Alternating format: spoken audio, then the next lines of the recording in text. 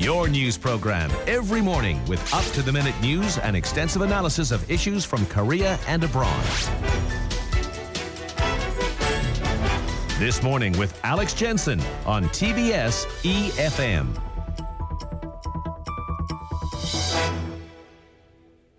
So the ASEAN ministers' meeting took place in China this week, during which the 10-nation regional bloc reportedly issued a strong statement denouncing Beijing for escalating tensions in the South China Sea, only to withdraw it later, which I'm sure you'll agree is even more intriguing. This comes after we heard earlier this week about China's plans to build a 10,000 feet deep underwater lab in this contested area. Let's discuss more with Professor Donald Emmerson, Director of the Southeast Asia Forum at the Shorenstein Asia Pacific Research Center at Stanford University. Good morning to you from Seoul. Good morning. Thank you for taking the time. So, before you start with your analysis into these recent developments, let's take a step back. What's going on with the South China Sea? Why is China so bothered about this waterway, and why is it upsetting so many other nations? Well, the first thing that I would say, and this might be relevant particularly for an audience in Korea, is that in my estimation, China intends to establish control, some kind of primacy over all of the ocean spaces within the first island chain, which of course would include the East China Sea. With regard to the South China Sea, I suppose you could say that in a way they have the advantage that there are no major military powers in Southeast Asia that could deter their advance. And they definitely want to control the South China Sea. That's quite clear. Yes. Just briefly on what you just said, and we're taking a bit of a tangent here.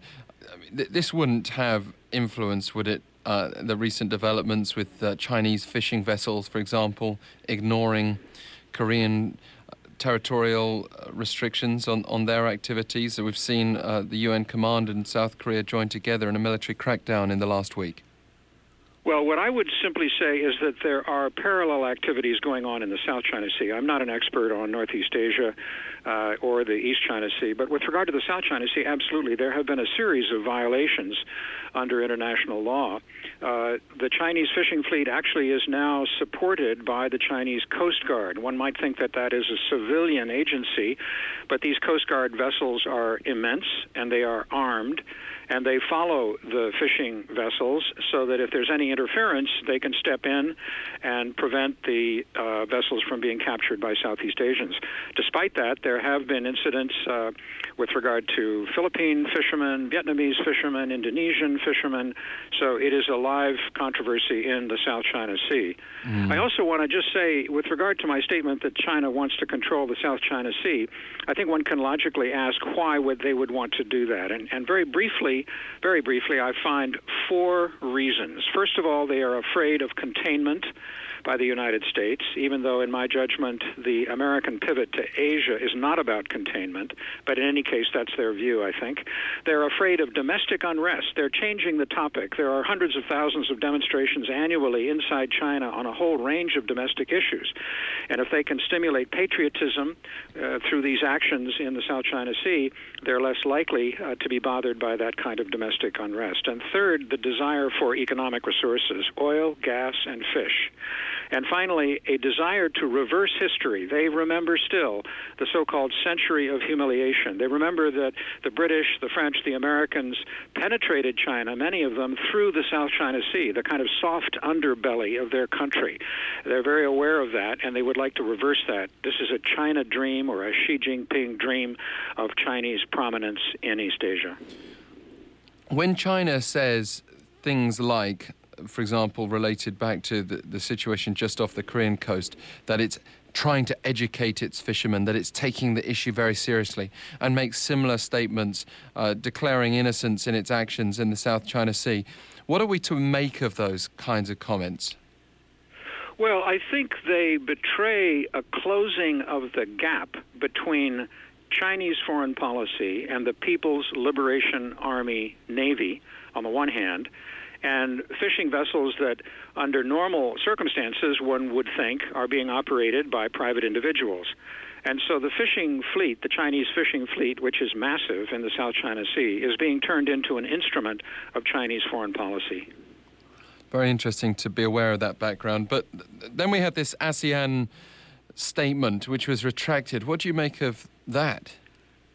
Well, I find it disturbing, but also extraordinarily interesting. I mean, this is the third time that Chinese intransigence has essentially ripped off the face of ASEAN. ASEAN has lost face now on 3 occasions. In July 2012, in Cambodia, the ASEAN foreign ministers could not reach an agreement on a communique because the Chinese were manipulating the Cambodian delegation to prevent that from happening. Last November, in 2015, in Kuala Lumpur, at the ASEAN Defense Ministers Meeting Plus, which incidentally included South Korea was present, there was a disagreement over whether to mention the South China Sea in the communique. As a consequence of that, Chinese intransigence, but also, I have to admit, the American position, which was that they would not sign a communique that did not mention the South China Sea. The result, no communique. And now, most recently, in June, just a few days ago, I could describe in detail what happened, but the bottom line is essentially this, that the 10 ASEAN delegations at the end of the meeting agreed to issue a statement on their own behalf, not on China's behalf, obviously, on their own behalf. And they basically said what they told China during the meeting. You said earlier that they denounced China. That's really not the case. They were very careful. Okay. These are smaller countries. They're not willing to go that far. But the statement included an emphasis on non-militarization. Here we have Chinese missiles emplaced on Woody Island. There are fighter jets taking off from the runways that China has constructed. They mentioned self-restraint, and they specifically mentioned land reclamation, which was a direct reference to China, even though they didn't mention China's name. And lastly, I think quite interestingly, they argued for full respect for legal and diplomatic processes. Now, diplomatic processes is a code word for the bilateral diplomacy that China wants, apparently, says it wants to engage in. But legal processes is a reference to the Philippines suit under international maritime law, and we're all waiting for the decision of the court in The Hague as to whether or not they will side with the Philippines or side with China. China is very concerned about that. And so the ASEAN foreign ministers essentially demanded full respect for that legal process that China has already flatly rejected. We certainly appreciate your clarification of what exactly was going on there behind the scenes. I think it's very neat to just sum it up, of course, as the media tends to do, but there's a lot of complexity in these diplomatic ties. But as far as ASEAN are able to do, they came out with a statement indirectly addressing what China's doing and then retracted the statement. Can anyone stand up to Beijing? Can the US stand up? Can the EU in its fragile state at the moment, can any group of nations or any large country hold Beijing to account? I'm not sure that the EU can because, of course, they're preoccupied at the moment by Brexit. Yeah. The United States can, and in its own way, is standing up to China in the South China Sea. The freedom of navigation operations that are being conducted by American military vessels, the strengthening of military ties with the Philippines, with Vietnam, and with some of the other countries in Southeast Asia. You could argue that although China is afraid of containment, what's happening is they are engaging in self-containment because they are alienating the border around the South China Sea. That is to say, the countries that are in Southeast Asia and that rely on the South China Sea. The South China Sea, in a way, if you look at a map, is the heart water of Southeast Asia. And Chinese behavior is really going down very badly in the capitals of Southeast Asia. I do really think that there is a possibility to not contain China, perhaps, but to work out arrangements where one at least blunts perhaps the military side of Chinese expansion. However, in the longer run, geography is really important, and China will always be there, and the United States will always be on the other side of the ocean. So I'm not willing to make predictions over the long run. But in the near run, I think China is running into, shall we say, rough waters. Professor Emmerson, just as a side note, and we are out of time, but as Britain gets ready to vote. Do you think that should be on the minds of the people, that breaking up the European Union might have a further damaging effect in terms of encouraging China's power status? And on the other side, do you realistically think that a united EU can indeed hold Beijing at bay? I don't think a united European Union would significantly restrain China, but I am encouraged by recent evidence in Brussels that the European Union is paying more and more attention to the South China Sea and to China.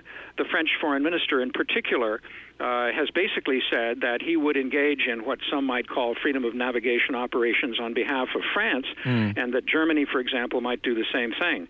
And if Brexit were to remove the United Kingdom, it would clearly weaken the voice of Europe internationally, and perhaps then restrain what I think is a very encouraging sign of a potential greater attention on the part of Europe to the South China Sea. Yes.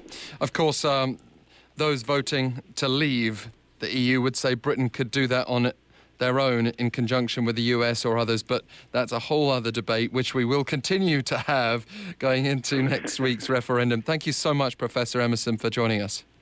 Sure, my pleasure. Donald Emmerson from Stanford University. Our email's open to you, efmthismorning@gmail.com.